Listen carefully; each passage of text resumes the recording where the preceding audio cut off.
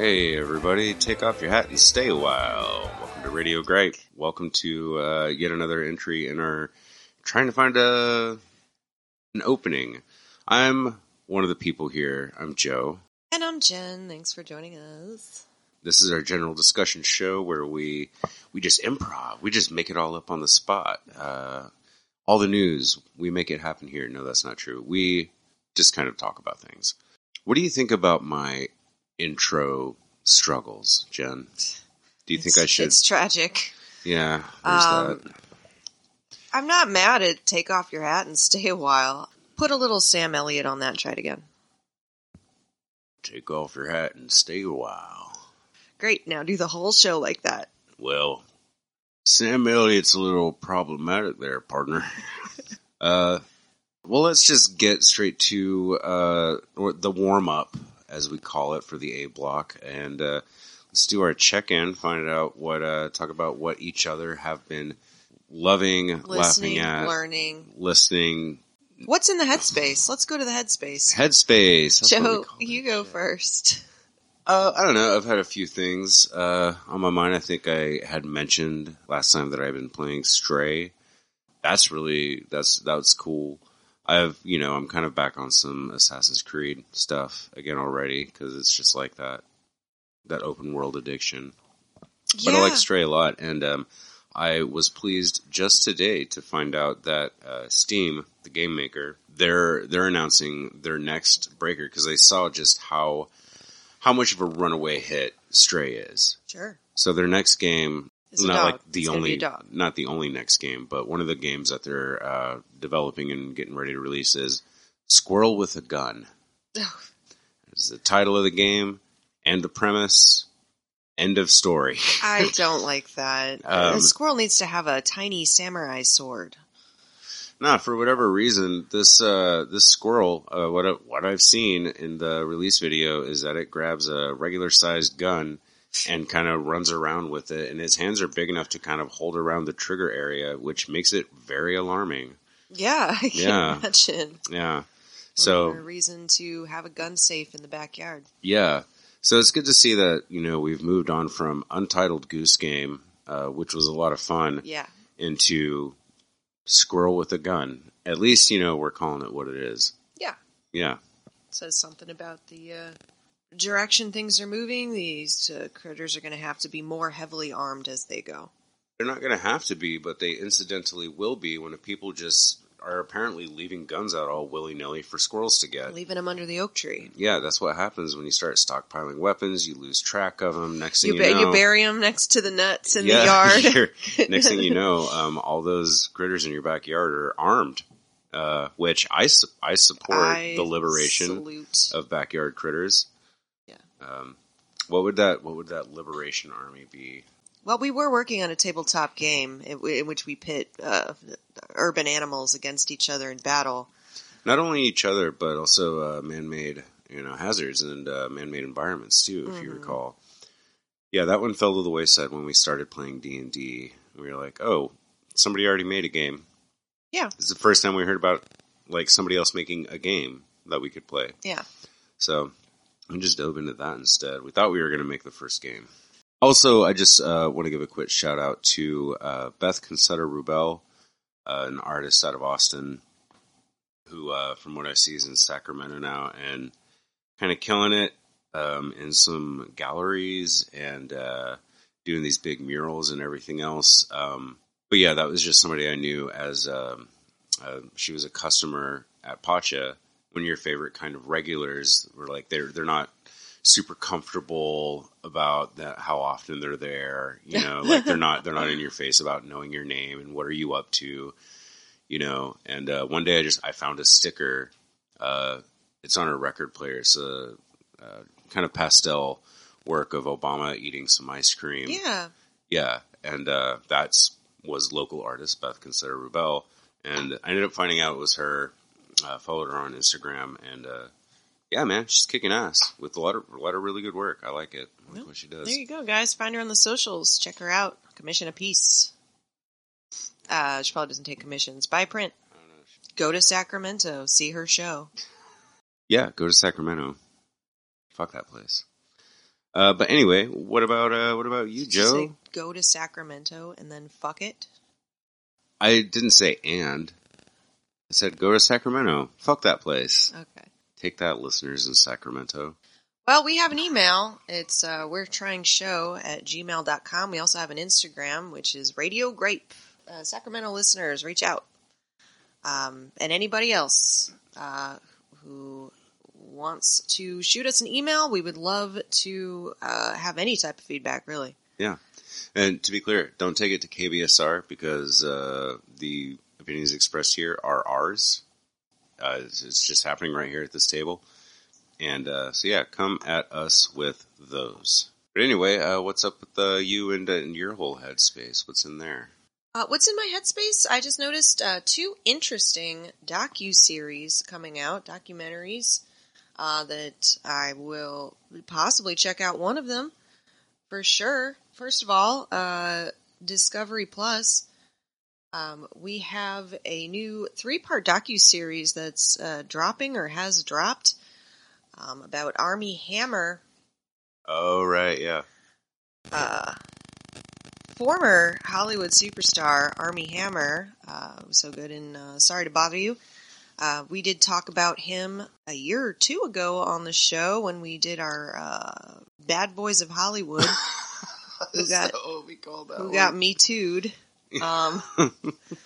They talked about Marilyn Manson, Shia LaBeouf, and Armie Hammer, who, and I said at the time, not to kink shame, but I think some of his partners were just a little unprepared for what was coming to them. They didn't like it. They didn't like being told that Armie Hammer that he was going to be salivating over their dead bodies like some horny roadrunner, trying to flip through the cookbook to see how best to prepare their succulent flesh. Fucking... A tweet had gone viral. He's been hiding out in the Coney Island. He's been hiding out in the Cayman Islands. In the Coney Islands. The Coney Islands. He's been hiding out. Great this time of year. In the Cayman Islands. Selling timeshares, if I'm not mistaken. There was a post that went viral a couple of months ago, or maybe less than that. Time does not exist. A young woman had posted that a flyer that her mom sent to her and said, Armie Hammer is my concierge of my hotel. The actor, Armie Hammer, and she had texted back, "What? Holy shit! I heard he ate people." Yeah. Didn't he eat some people? Didn't he eat some people? Pretty sure I heard that. Yeah. Turns out he's not actually working at the hotel, or maybe he was. He hangs out there a lot. The hotel was kind of trying to protect him. But it is confirmed that he is selling timeshares out in the Cayman Islands as a sort of a post-Hollywood career.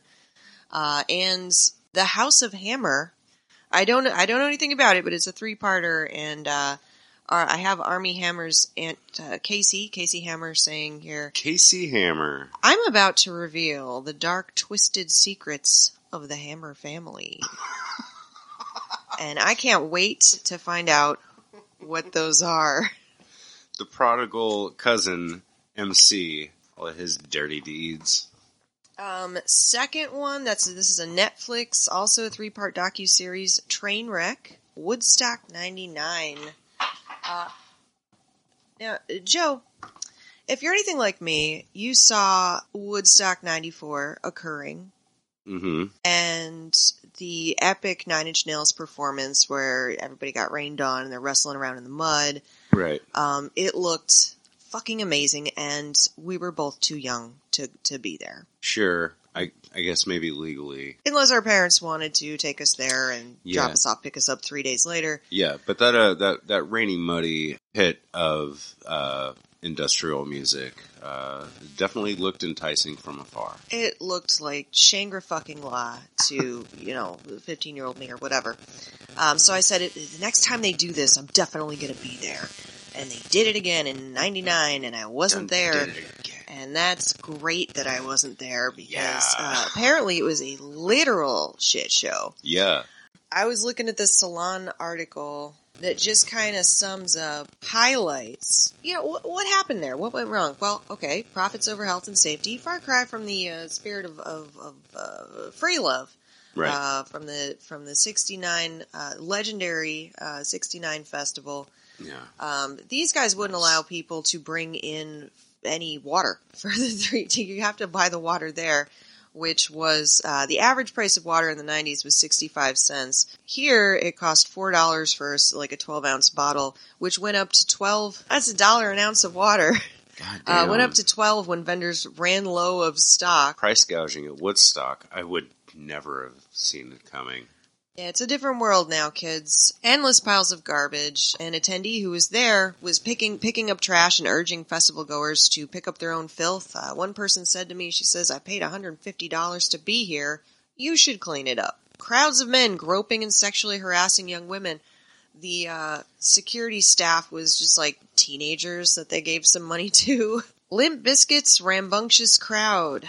Oh, yeah, Limp Bizkit was there. The energy was pandemonic from the get-go. I'm pretty sure that Limp Bizkit was at Woodstock is a sign of the apocalypse. Young festival goers were riled up by loud music and copious amounts of drugs and alcohol. But once Limp Bizkit took center stage, the crowd finally reached its tipping point. I'm mad as hell, and I'm not gonna take it anymore. Who is to blame for what happened afterwards is still up for debate, but many Woodstock 99 organizers, including John Scheer, pointed fingers at Fred Durst for encouraging his crowd to go out of control. During the opening of his performance, he asked his fans, "How many of you people ever woke up one morning and just decided it wasn't going to be one of those days, and you're going to break some shit? Well, this is one of those days, y'all, where everything's fucked up. And you just want to break shit." And then he urged them to reach deep down inside and take all their negative energy and let that shit out of your fucking system. And when this song kicks in, I want you to fucking let it out. Well, they went fucking berserk. People getting trampled, coming out with bloody heads, broken legs. Oh, jeez. They started tearing down the sound towers, tearing apart the plywood planks.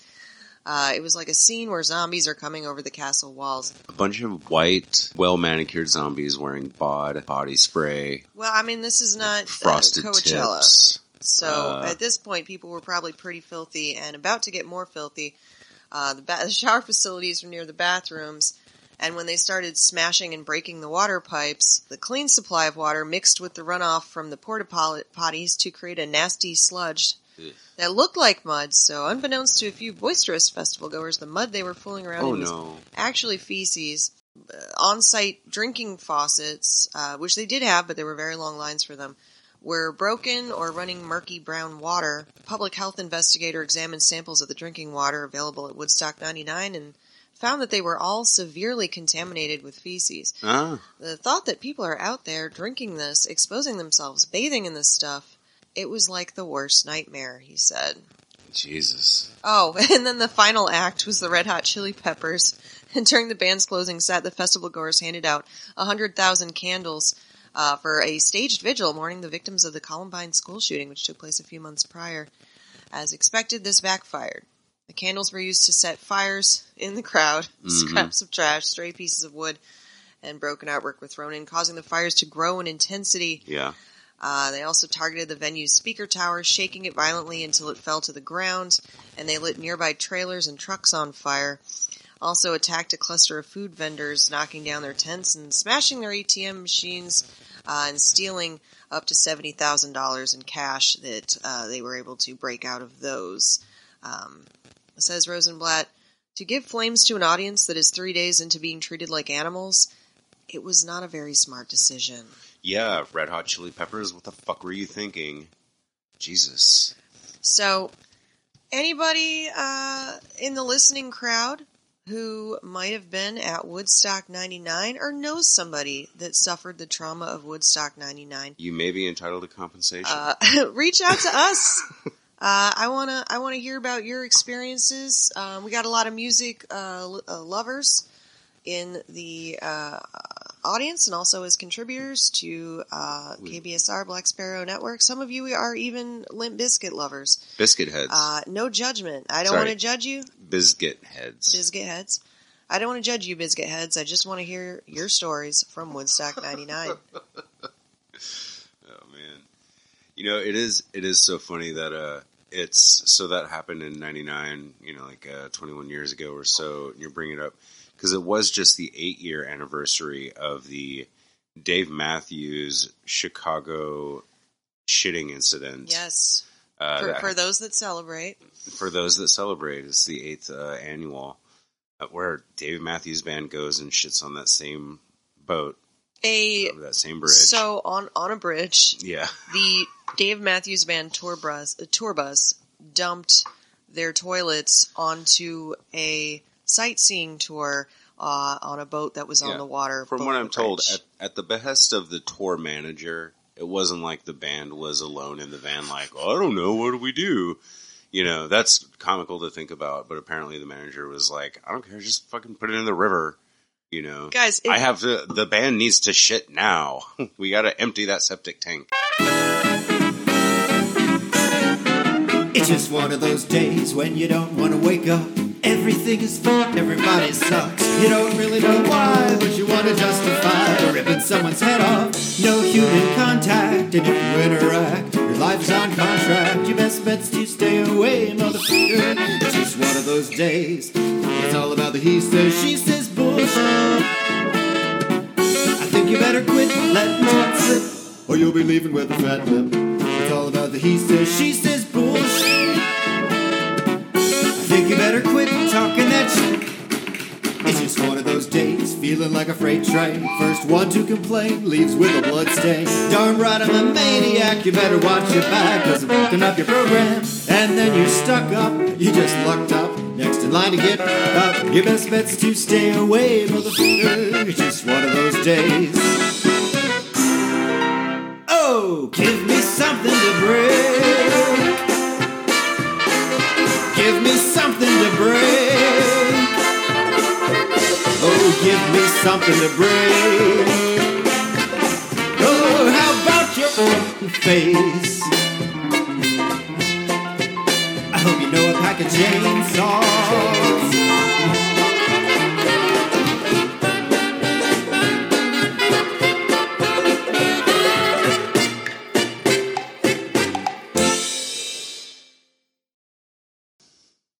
Oh, we got Harvey, the studio kitten, in here. She's chasing dust bunnies. So we got a lot to talk about this week. I don't even know if we're gonna get to everything. Where do you want to start? I'm kind of not sure, but I think we can start with some things that we'll kind of breeze through. Oh, she found something noisy. Trump's Mar-a-Lago home got raided by the FBI. Yes, it did. Yeah. So this happened on Monday, the 8th.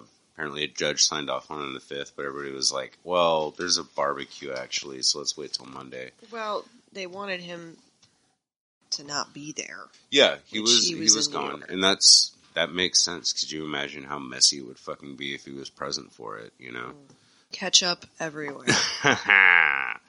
So we don't know the full extent of everything, but there's some of it. Like, for instance, like the items taken, right? In what was unsealed, what we see are, one item is like handwritten note, and another item is leather-bound box of documents. They were carrying, I saw pictures, they were carrying boxes of shit out. Yeah. They and broke also into his safe. The receipt says leather-bound box of documents, and that does make it sound kind of kinky. I don't know what he was doing with those documents, but well, that's the question that I have. Right, yeah. We do know though, it was kind of aimed mainly at the fact that he has a history of really bad record keeping. We've talked about it on the show before about him trying to flush stuff down the toilet, so documents and everything else, and like the missing call logs from January 6th. Maggie Haberman, who also recently shared a picture of shredded documents in a White House toilet, because she's got a book coming out, she kind of broke it down on the New York Times podcast I was listening to earlier. So during his time in the White House, he had this really they tried everything to get him to save Sure. important documents because they're supposed to be archived, and this is going back to the Nixon administration. Because of Watergate. But he's got a weird relationship with documents. Like, he's frequently shredding them, sometimes trying to flush them down the toilet, Yeah. which you have to imagine that the pipes in the White House are not equipped for that sort of thing. No. There's one toilet that can take body parts, but if you're just yeah. in any toilet trying to put random stuff in there, it's not going to work. Right. Other documents, he would be, like, weirdly, like, try to show them off to people. Like, love letters from Kim Jong. Waving letters around. Wave them around, Yeah. leave them out where visitors could see them, hoping that they would comment on them, and that sort of thing. So with this weird relationship with documents that he has... I love the image of him waiting for somebody to come into the room, and he's trying to be impressive, and so he's got, like, a letter from Kim Jong-un out, and he just, like, kind of keeps repositioning it just a little bit to try to find out where it looks the best. Yeah. Like, did I just casually put this down and forget about it? Mm-hmm. Yeah. Oops, I have so many of these. Oh, I have so many of these. But so when he packed up and left the White House, they packed up 15 or 20 boxes full of stuff. Just like a lot of it was papers, but also, like apparently like a raincoat and like some golf balls. A photo binder. Yeah, and golf balls and all these things that were like, not his. So the... and taking the China. Archive, the Presidential Archive was... when they realized this, was in touch with Trump, and they spent much of the course of 2020 having a back and forth, like, oh, hey, maybe there's a misunderstanding here. Those actually aren't mementos or souvenirs. Those belong here. They don't belong to you, and we do need to archive those. If you could just return those. And apparently, no. But after some lengthy period of time, those boxes were given back to the White House. I had heard that, there was some attempt made at, like, some stuff turned over, but... At which point, going through those boxes, they discovered, there's actually, like, a ton of confidential, like, highly, highly classified documents in these boxes that Trump took. And they also realized that there was a lot missing. Mm-hmm. So... after repeatedly trying to get those missing documents back, and then finally convening a grand jury, and then issuing a warrant, they just went ahead and fucking raided it. Fucking did it. They saw fit to wait till he left town, and sent the FBI out there to retrieve these missing documents. And there has been a lot of outrage, obviously, on the part of the Trump people. This is more of the same witch hunt. This is weaponizing the FBI against, by his political opponents. Right. Of course, Marjorie Taylor Greene has come out, and she's actually filed impeachment papers for Merrick Garland, the Attorney General. Mm-hmm. But to kind of like keep it on track, though, when it comes down to the type of things, like what specifically this is about. What could it be? It must be important to do something so outrageous. Right. The Washington Post broke the story. Top secret items in there. That some of these documents are related to the nuclear weapons program. Yeah. These are the ones that he held back and kept. It's not just a love letter from Kim Jong. Some of these things are labeled straight on there that it is top secret, or it has the code for being like the toppest of top secret things, which should not be anywhere outside of... It shouldn't be laying on the coffee table in Mar-a-Lago? They should be in fucking lockdown in some government building or whatever. And so the reason that this is happening is that he is actually under investigation for obstruction of justice and Espionage Act violations. Right. Because of what this stuff is pertaining to, and there's massive amounts of it. And from what I understand, they showed the receipts, they unsealed all the documents that they were looking for, and like basically mostly what they found. Obviously, they're not saying what's in that. The those FBI documents, is but Trump hasn't actually pushing to unseal the warrants, and Trump says he wants that too. So they have 3 days to do it. With what they've said so far, after they unsealed some shit already, he says, "Yeah, no, that's all right. I had all that stuff. Yeah, So all the stuff they had, that's all my stuff that they took." I know 2016 was a super long time ago, but not to point out the hypocrisy unnecessarily, but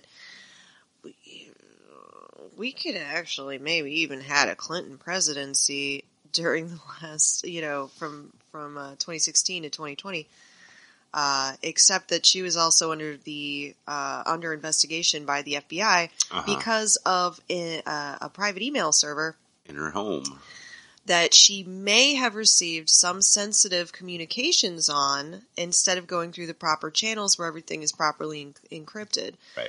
And that was a huge talking point for the Trump campaign, that he specifically said anybody who would be careless with confidential communications has no business in the White House. Yeah, ineligible. Yeah. Yeah, but I mean, but he's... the turns table.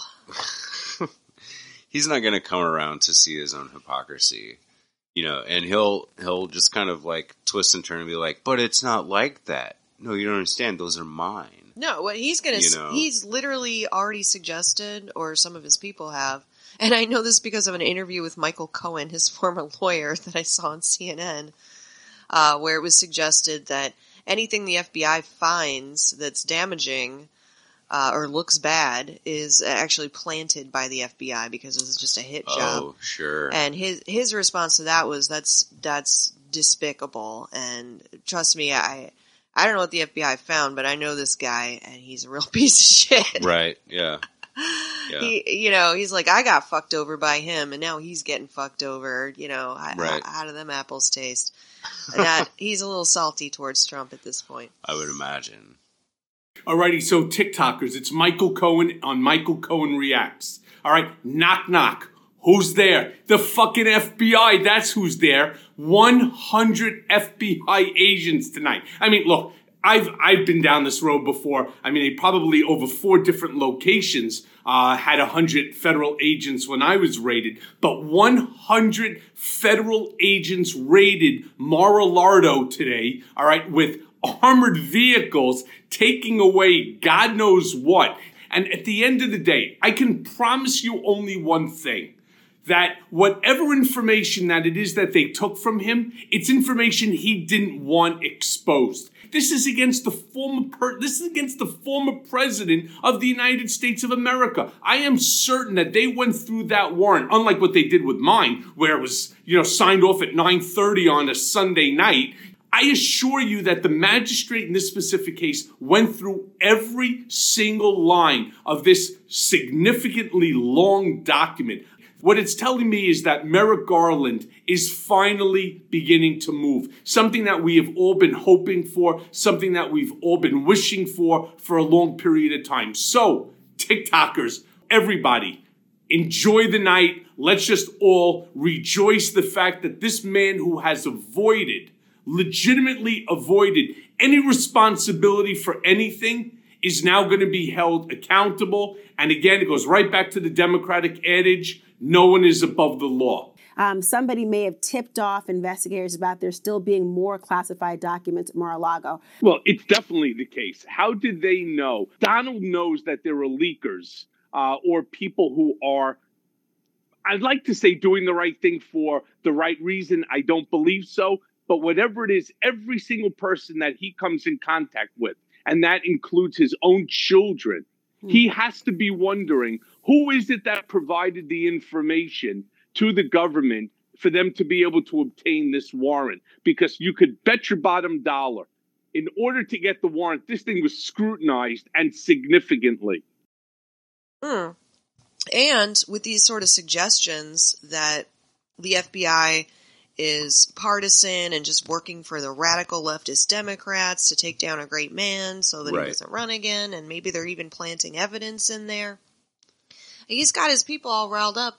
An armed man yesterday attacked an FBI building in Cincinnati. Right. Tried to breach the building. Ultimately, he was killed by police in a cornfield. Yeah, he exchanged gunfire and the whole deal. And... lengthy gun battle, and in a standoff. Yeah. So, yeah, we're already seeing...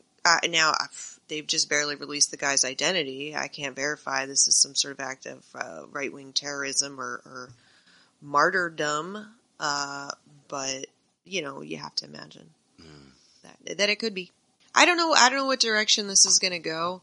I think we've all been hoping for some accountability. I forget the guy that tweeted, if they can do this to the former president, imagine what they can do to you. Oh, that was Jim Jordan.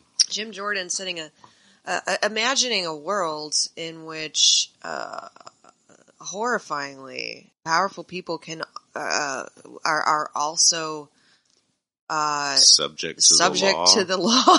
Yeah. I mean, woo, mind blown. Yeah, no, I think my favorite response to that was, "Oh no, is my Mar-a-Lago next?" Yeah, right. Yeah. So, yeah, fucking absurd. I mean, they're really showing their asses on how much they don't know. The thing about that's more worrying, and I wasn't trying to cut you off from it. I feel like we would probably get lost in a conversation we're not prepped for the radio about the far right and the Trump loyalists and the people who are being kind of openly antagonistic to the legal process and the democratic process right now, because that ties into America's long flirtation with fascism. Yeah. Kind of, and it ebbs and flows. Hey, fascism is back in fashion. The Overton window has moved so much that now it's like a lot more towards the center. There are Republican candidates who are openly shitting on the concept of democracy. They don't like the word. They don't Marjorie like the concept. Taylor Greene, guys, this is a republic, not a democracy. Democracy is dangerous. Marjorie it's the Taylor rule of the Greene rabble. is calling for Christian nationalism. Yes. Straightforward. Yes. And there's a lot of people who have her back a lot of times because they don't really understand what those words fully mean in the context. They're like, I'm a Christian. I live in a nation. Sounds great. And it's like you don't really know. I mean, you can turn on mainstream media, Fox News, and see fascistic rhetoric. But this is the first time I've seen patriots openly calling for the death of democracy using those specific words, which is... Well, it's the first time since January 6, 2021. Yeah. January 6th, a lot of those people thought they were defending democracy. They thought the election was undemocratic, that it was stolen by tyrants. They really thought that, and a lot of them still do. Actually, like more than half of Republican voters apparently believe that this is now a banana republic. Okay, you know what? Can we think about that for a moment? You know what banana republic means? Enlighten me. Banana republic refers to a specific incident that I think happened in South America where bananas were found and like a ready supply of them, and the government, because there was a demand for it within the Industrial Revolution, the government basically cashed in, and it's like bananas were the only fucking thing that matters in this entire country. And also, we don't have democracy and we don't have justice necessarily in this country. So it became a banana republic because bananas were the only thing that mattered. And that, their economy collapsed, their country collapsed. It relies, more specifically, it's about a government which relies on only a single resource, like a single crop of agriculture, or they rely on foreign influence and power to prop them up. That is what a banana republic is. Well, I apologize for misusing the term, well, because I want to point this out there's no bananas involved in what we're... Yeah, Trump is talking about it being a banana republic because he's like, this stuff is bananas. Like, that's what he's trying to say. And people are like, yeah, I know, right? I'm so mad about it. And it's like, no. You don't understand. That term just does not apply here. The way, like, the rhetoric for Trump and the far right works is everything is a witch hunt. Everything is a fraud. Everything is a sham. And now it's a banana republic. That's just another thing that's been, like, a term that's been thrown in. That to think about somebody who's red in the face, spit flying from their lips, and they're just, like, ready to kill a cop over how angry they are at all the fucking leftists. And think about them yelling, "Banana Republic!" That is absurdity. That is the face of absurdity to me.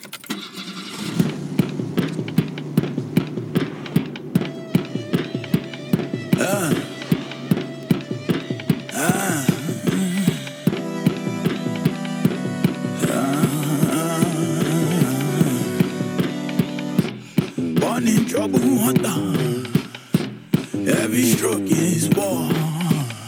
They drown it once before us, but we'll make it too short.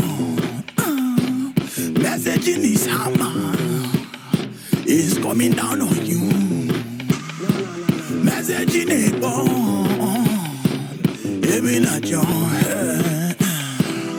Messaging is hammer, coming down on you. Messaging is bomb, aiming at your head. You can't beat me, shoot me, kill me, throw me, jail. You can't strip me, use me, abuse me, till nothing remain. We won't take it, Cali, take it, smiling. We won't take it, Cali, take it, smiling. You can't beat me, shoot me, kill me, throw me, jail. You can't strip me, use me, abuse me, till nothing remain. We won't take it, Cali, take it, smiling. We won't take it, Cali, take it, smiling. Can I just say this? My dog is 25 pounds, and I'm a little afraid of her. She's a weird energy. She's got a weird energy. Well, of course, you know, the next natural step is to talk about some other news with some right-wing stuff. Alex Jones has been going through some trial this last week. And, boy, Local howdy. icon Alex Jones is back in court. Back in court. Once again in Travis County. To paraphrase that poem about Nazis and Alex Jones's defense lawyer in his closing argument, first they came for Roger Stone, and I said, yeah, good. Then they came for Alex Jones, and I said, yeah, about fucking time. And then they came for Donald Trump, and I was like, yes. Yes. A chorus comes up on that one. Two of the parents of a child that was murdered in the Sandy Hook shooting. This is the defamation trial. They've been defamed by Alex Jones. Obviously, according to Alex, this shooting did not exist. It was a false flag. Everything is a false flag to this man, or it was for a long period of time. He's getting a little more careful about what he says is a false flag now. He was leaning in that direction with Uvalde, but he's like, I kind of don't want to get sued again. But for quite a long time, a cornerstone of some of his content, his money-making schemes, his dick pill infomercials, was this idea that Sandy Hook didn't happen. He comes with all this fake proof that, no one was really killed or injured. The kids were all actors. They're all alive after this happens. So you can see them at the Super Bowl singing in the children's choir. That there was already snacks and tray tables out for police and paramedics 5 minutes after the shooting or whatever the fuck. And also that the parents are all liars. And he got a guy on his side, this Wolfgang Halbig guy who is mentally ill, like demonstrably, who was on a crusade to prove that it didn't happen. It's some sort of deep state conspiracy to take away all your guns, which they never actually got around to doing. Still haven't. No kids actually died, and these parents are all fucking liars who don't even have kids. And These were the claims that he made. These are claims that he made on his show. He had multiple people making these claims. He had so-called experts like Wolfgang Halberg onto his show to push this hoax of a narrative. Who, in the meantime, was also writing letters to the parents, the grieving parents, saying things like, repeatedly saying, "We know that school was already condemned and closed. If it existed, why would you send your child to that school with its filthy and deplorable conditions?" Which he repeated filthy and deplorable like 16 times in the letter, which already tells me that he's not all there. Yeah. And if you just talk to the man, you'll probably realize that this guy has problems. But instead, they decided to repeatedly platform him, which led to Infowarriors. You talk about biscuit heads. It led to people hunting down both online and IRL and harassing some of these parents, including these two particular parents in the defamation case. Right. Making their lives even more hellish than what they had already gone through. Yeah. And that had happened somewhere around 8 to 9 years ago, huh? And so yeah, it happened at the tail end of 2012, and it wasn't until 2015 that him pushing that narrative even started kind of like getting called out. This lawsuit's been going for a long fucking time, like a lot of these motions, right? And yeah, in 2015, he was being called on to change the narrative. Or just fucking leave them alone. Yeah. Tell his supporters to leave them alone and stop talking about it altogether.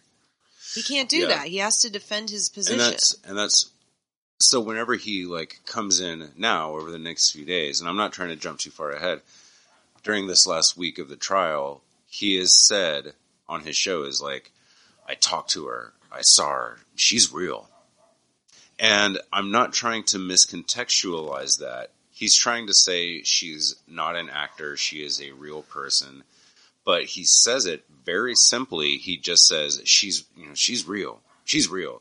And that guy Neil, he's a really good guy. And I think he's kind of slow. He's kind of slow. And they're being taken advantage of by ambulance chasers. And he just finds another way to shift blame. Yeah. Now it's on the evil lawyers. He still just doesn't really ever get it. So he weasels around, but he never gets to the point that he fucking lied and made money off of it. So this latest trial is not about his guilt or innocence, because they skipped that part. As Alex correctly says, he's just automatically guilty. Yeah, well, doesn't get to make a defense for himself. Well, he did have years of opportunity to make a defense for himself, and he chose not to participate in the legal process in any way. Didn't participate in discovery, where he was asked to turn over materials, as you legally have to do. The funny thing is, the guy says he has receipts for everything. All the crazy shit he says on his show is all documented. But when he's asked to provide any documentation whatsoever to back up his wild claims, it turns out he has nothing.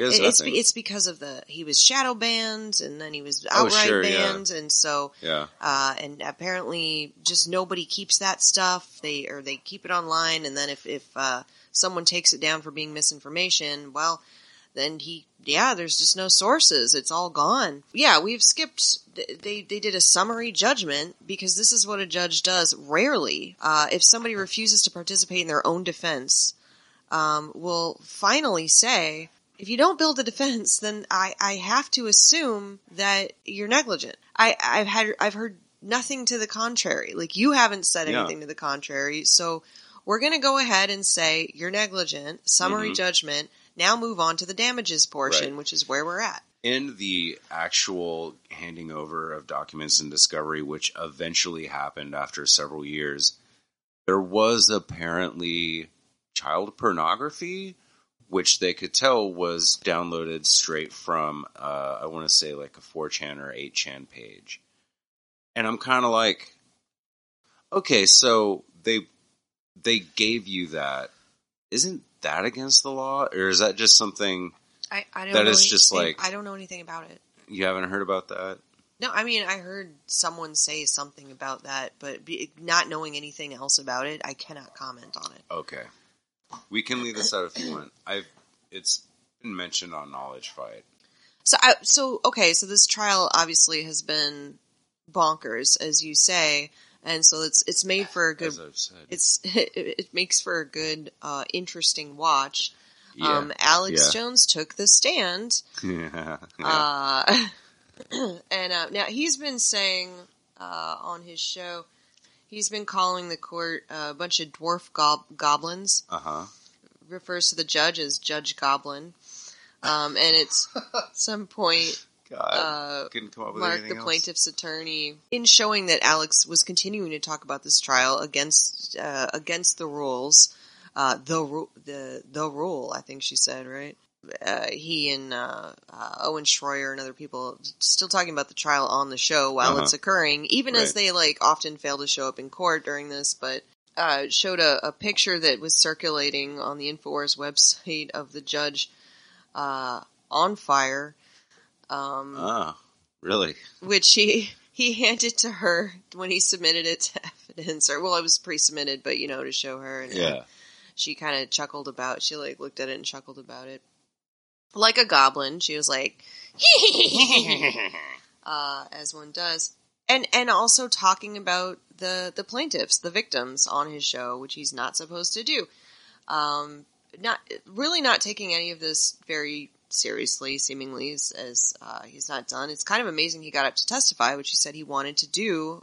He feels good about doing it because he really wants to set the record straight, because obviously this trial is scripted and staged and he's being railroaded. The defense attorney did not cross-examine the victims. He did let Scarlett testify directly to Alex, which he wasn't in court for most of her testimony, but towards the tail end, they took a break. They came back, and surprised, she still has more to say, and she got to say it to his face for the first fucking time, and she got to speak her piece because the defense attorney did not berate her or cross-examine her or her husband, Neil Heslin. He did suggest in some cross-examination. He asked what her annual salary was and suggested that she can afford to pay for her own PTSD therapy and doesn't need anything from Alex or Infowars. Also suggested that the grieving parents might have better luck in their healing process by talking to Alex directly. Mm-hmm. They want mediation. Mm-hmm. Yep, mediation. Yeah, maybe even going on his show.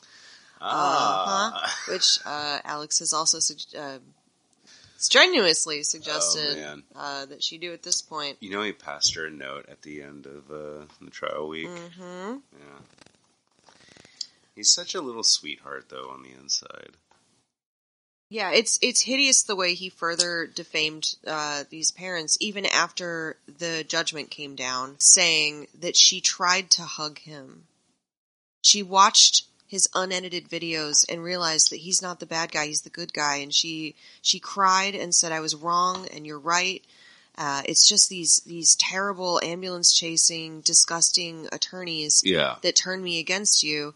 But you're right." And he says he wants to get her on the show so that he can boost her charity. I wonder if he was trying to prepare like a. No, I'm more of an entertainment show than a news show dialogue. It's like I'm anti-news. It's like everything I say is never true, but I present it that way, and it's schizophrenic the way he lives his life, the way he exists in reality. Yeah, he lives in a different reality, for sure. It's just a web of lies. It's crazy. He's whoever he needs to be to the person he's talking to, whether it's his audience or the judge.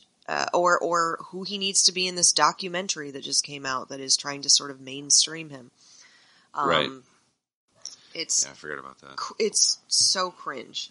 Obviously, anyone who's knows anything about this trial has probably seen the, as Alex said, Perry Mason moment, where Mark, the plaintiff's attorney, Mark Bankston. Oh, you know what? I never get tired of Mark springing this on Alex. Yeah. Let's just run it, man. Let's just put it. Play the clip. You know how an iPhone works, right? You've had iPhone text messaging for several years now. Yeah. What does it mean if the messages are in blue? Whose messages are those? Whose phone is this taken from? I don't know whose phone's taken from. I mean, I turned the phone over and said, take the stuff off. Can I have you look in the very bottom below the very bottom left corner? Is that your phone number? Yes. So you did get my text messages. And it said you didn't. Nice trick. Yes, Mr. Jones. Oh. Indeed. You didn't give this text message to me. You don't know where this came from. Do you know where I got this? No. Mr. Jones, did you know that 12 days ago, your attorneys messed up and sent me an entire digital copy of your entire cell phone with every text message you've sent for the past 2 years, and when informed, did not take any steps to identify it as privileged or protect it in any way. And as of 2 days ago, it fell free and clear into my possession. And that is how I know you lied to me when you said you didn't have text messages about San Diego. Did you know that? I told you the truth. This is your Perry Mason moment. I gave them my phone, and then... Mr. Jones, you need to answer the question. No, Did you know this happened? No, I didn't know this happened. To say it's a Perry Mason moment is so underrating it. It's a brilliant piece of A, comedy, B, understanding the law as you might expect a lawyer to, and C, like just fucking shoving somebody's face in it. Like all of those things. He had been sitting on this shit, not knowing if Alex was going to take the stand and he'd be able to confront Alex with the very text messages that Alex denied having, and also informing him of the vast trove of information that they got, 2 years of phone records. Yeah. It was a link that was sent to them belatedly, but sent. It should have been, this stuff should have been disclosed years ago during the discovery process, but sent a link. They started just downloading what was on the link, and it crashed the fucking servers because there was so much information. They were like, what the fuck? What the fuck? And they immediately informed the defense attorneys. I don't think... They gave them a requisite 10 days to file a motion for discern what is under privilege and cull those files and let us... And this is the stuff that we want you to have. They didn't do that. They didn't do it. Fucking brilliant.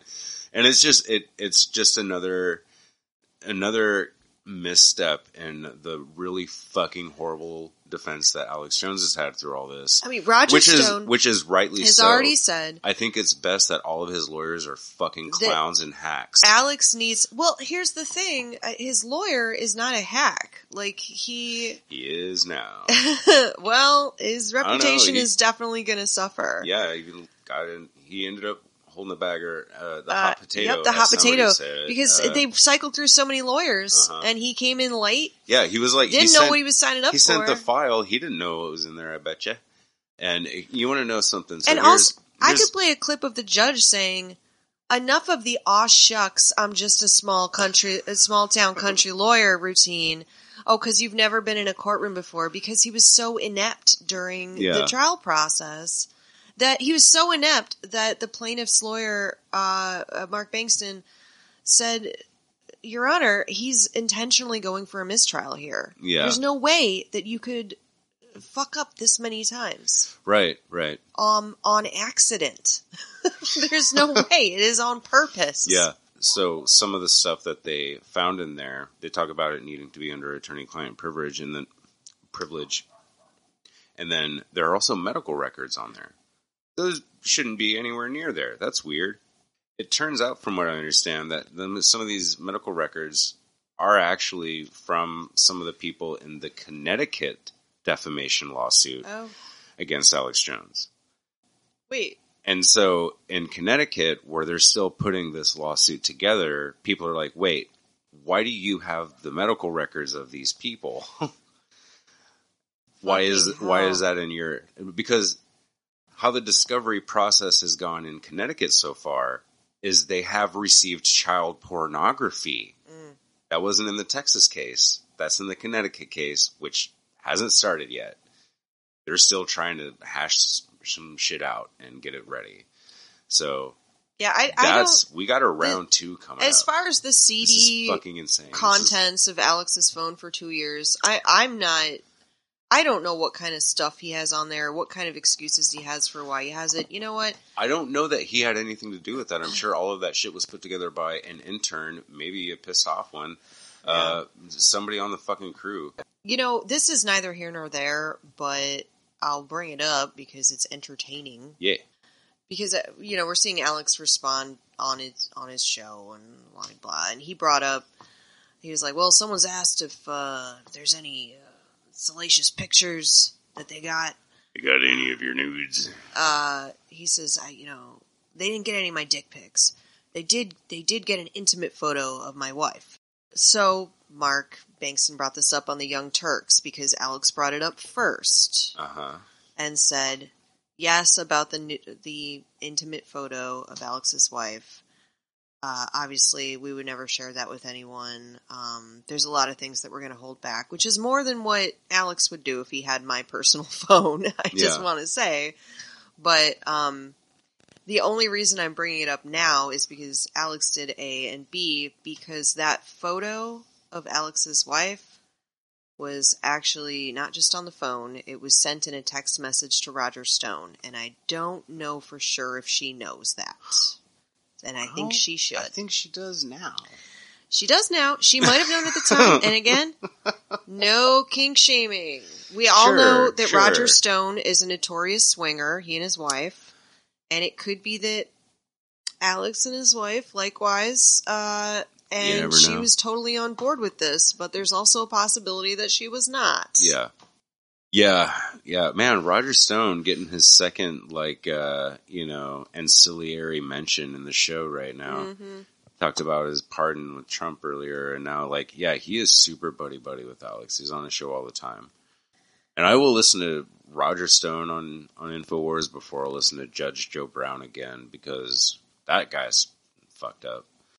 At the end of the day, the jury decided on $4.1 million in compensatory damages, which is really not that much now that we know just from Alex's phone and not from any disclosure how much Infowars is raking in per month. Mm-hmm. 4.1 compensatory, which Alex definitely considered to be a victory for him. Punitive or exemplary damages. Right. 45 million. Or 49 million. 45 and change. So the total is just under 50. Yeah. It doesn't matter. That's not real money because this is Texas. And here, compensatory damages are capped at under $1 million. So actually, the plaintiffs. That's the plaintiffs ruling. are not going to receive that money. They're only going to receive a fraction of that money. Probably. I think it's like absolutely capped at $200,000. That's what the jury said, and now it has to go through the statutes, and it has to fit under these caps and everything.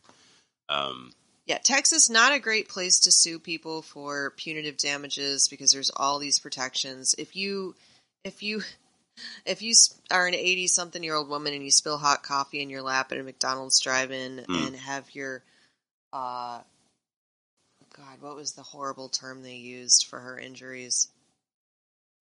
Scalded vagina. Cauterized vagina or something.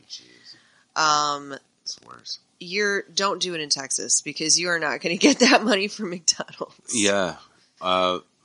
Whatever the jury decides, you're only going to get a few G's. But the jury ruled what they ruled. Yeah. And well, here's the thing: is that he's getting his day in court, which he's literally fucking asked for forever.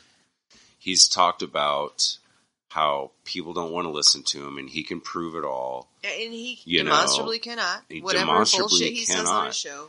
And the point where he was on his show, and he was saying that this entire trial was running off of a script, and that, the judge and all the jury were all actors, and everything was fake. He was like, are you saying that right now under oath? Are you saying that that's true? And that's what you think of this court? And he just fucking like really refused to kind of say yes or no. Because the point is, are you lying there or are you lying now? Like, where is it? Where's the fucking truth? I see what you're saying. And this was like this was the only moment we've seen anybody actually be able to kind of try and fucking pin him down. And it's satisfying. Brilliant to hear. Because it's almost like fake news itself is on trial, and he's an avatar for all disinformation peddlers. And it sets a certain precedent what kind of damages somebody would be liable for in this exact situation in other places besides Texas, which is a deterrent, potentially, for being so maliciously reckless in your own self-interest that you would set your mob on grieving parents. I mean, I'd love to see the guy go bankrupt. You know, the lawyers know that this is okay. So yeah, I was listening to the Knowledge Fight recap. They were talking about if Infowars went bankrupt, who would get the name, and what could you do with it? Talked about the Infowars desk on the TV show. You know, one of the lawyers claimed it. Says, "Nah, I want that desk." Yeah. You know, the Dan from the Knowledge Fight was like, "All right, I'll take the decorative skull that he puts on the desk he pulls sometimes." out every now and then. And Mark Bankston was just like, "Well, I just want his gun collection because of the charity organization out of Dallas I'm running, Guns for the Homeless. Yeah, we're trying to get AR-15s in the hands of every homeless person in Dallas." Just to kind of open the conversation about open up that conversation. Oh, wait, why are guns dangerous now? Why is it? He goes, "It's all about Second Amendment rights until the Bastille gets a hold of the guns, and then we'll see what people think about gun control." Yeah. I thought that was fucking hilarious, and I do love this guy, but I know that he's celebrating he's doing a victory lap, obviously, rightly so, fucking well deserved. Very happy with how things went at the end of the day. It's not about money, it's about accountability, and accountability did happen. I think a lot of people feel like Alex looks like a fucking clown. The January 6th investigators have also requested Alex's phone. Don't expect there to be a lot of intimate text messages with heavy hitters on that phone that shed a lot of light on things. Yeah. But it's a win at the end of the day. No, I don't think anyone could have expected things to go quite like they did. Do you think he actually has like Trump's cell phone number? Do you think? I don't know, man. I want to say no. We know that the January 6th committee, 30 minutes after that happened in court, where we found out that they had his full phone records, the January 6th committee was contacting their law firm to be like, "Hey, what's up? 30 minutes. What's up? Send me those nudes." And like I said, not the news of his wife, the news day, of his text records. They went before the judge, and now belatedly, Renault, the defense attorney, is trying to claw back that information, but it's just too late. And his whole thing is he's like, "I want to claw back the whole thing and have it all, voided from the record." And the judge is like, "Well, what specifically is privileged?" And he's like, there's a lot of information there. I don't know. I can't." She's like, I can't tell you. It's privileged. Well, she's like, "I have an hour. We can kind of start going through it. If you have specific examples, then I can just start making those confidential, giving those back." And he's like, I don't know. There's just too much. He's so disorganized. And she's like, "Well, we've already seen, I can't just give you back the whole thing. I can't, because there's already stuff on there that we should have received 4 years ago." Yeah. You guys had you had your fucking we chance. We should have already had this stuff. To actually do paperwork and get it back. You could have had it back. This is why we don't, she's like, this is why we participate with Discovery and do things in an orderly fashion when there's time. Yeah. It's fucking wild. It's been a lot of fun to watch, Yeah, for sure. I mean, but I mean, it's no Johnny Depp Amber Heard trial. I mean, it's it's real trial of the century, right? And but it's I worry that it's like callous for me to say that it's fun to watch, knowing that there's what no it's suffering. stemming from. Yeah, you know what I mean. But it is fun. It's cathartic. Yeah, you know, and I cannot fucking wait for that Connecticut trial. And looking forward to that Trump trial. Has the jury reached a verdict? We have, Your Honor. Hit it.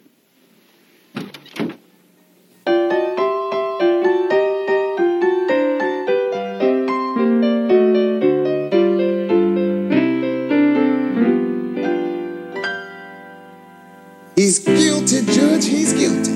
You could see it in his eyes. He did the crime and now he's gotta pay. He's guilty, Judge, he's guilty. We have seen through all his lies. The time has come to put this boy away. Well, oh yeah. Woo.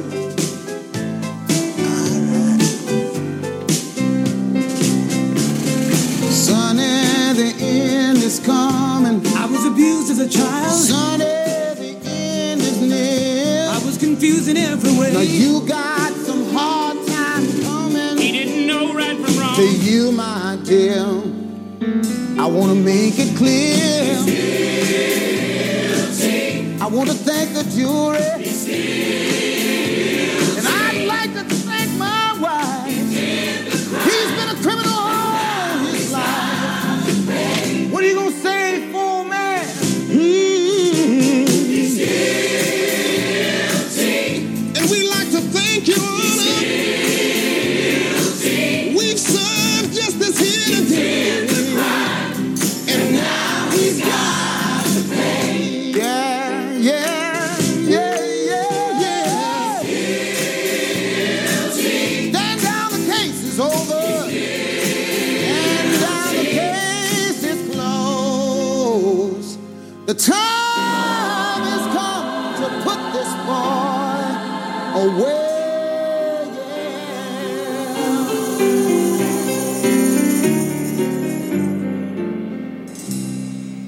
I kind of just want to bring up just a couple little short, sweet things that I found in the news. Have you heard about the service where you can anonymously send feces to people? Shitexpress.com has been hacked. There was somebody who apparently is like, there's this whole like fucking flame war going on between hackers. I don't know.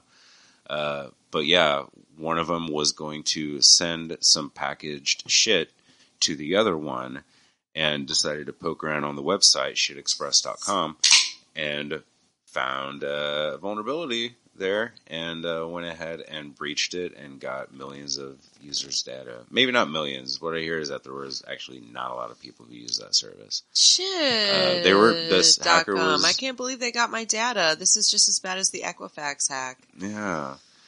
I don't know. I mean, I think obviously the first thing I would do if I was really just kind of like an anarchy hacker who is having like a hack war with somebody else and wanted to send them a box of shit, I would just automatically just start sending shit. You're thinking of a certain someone special?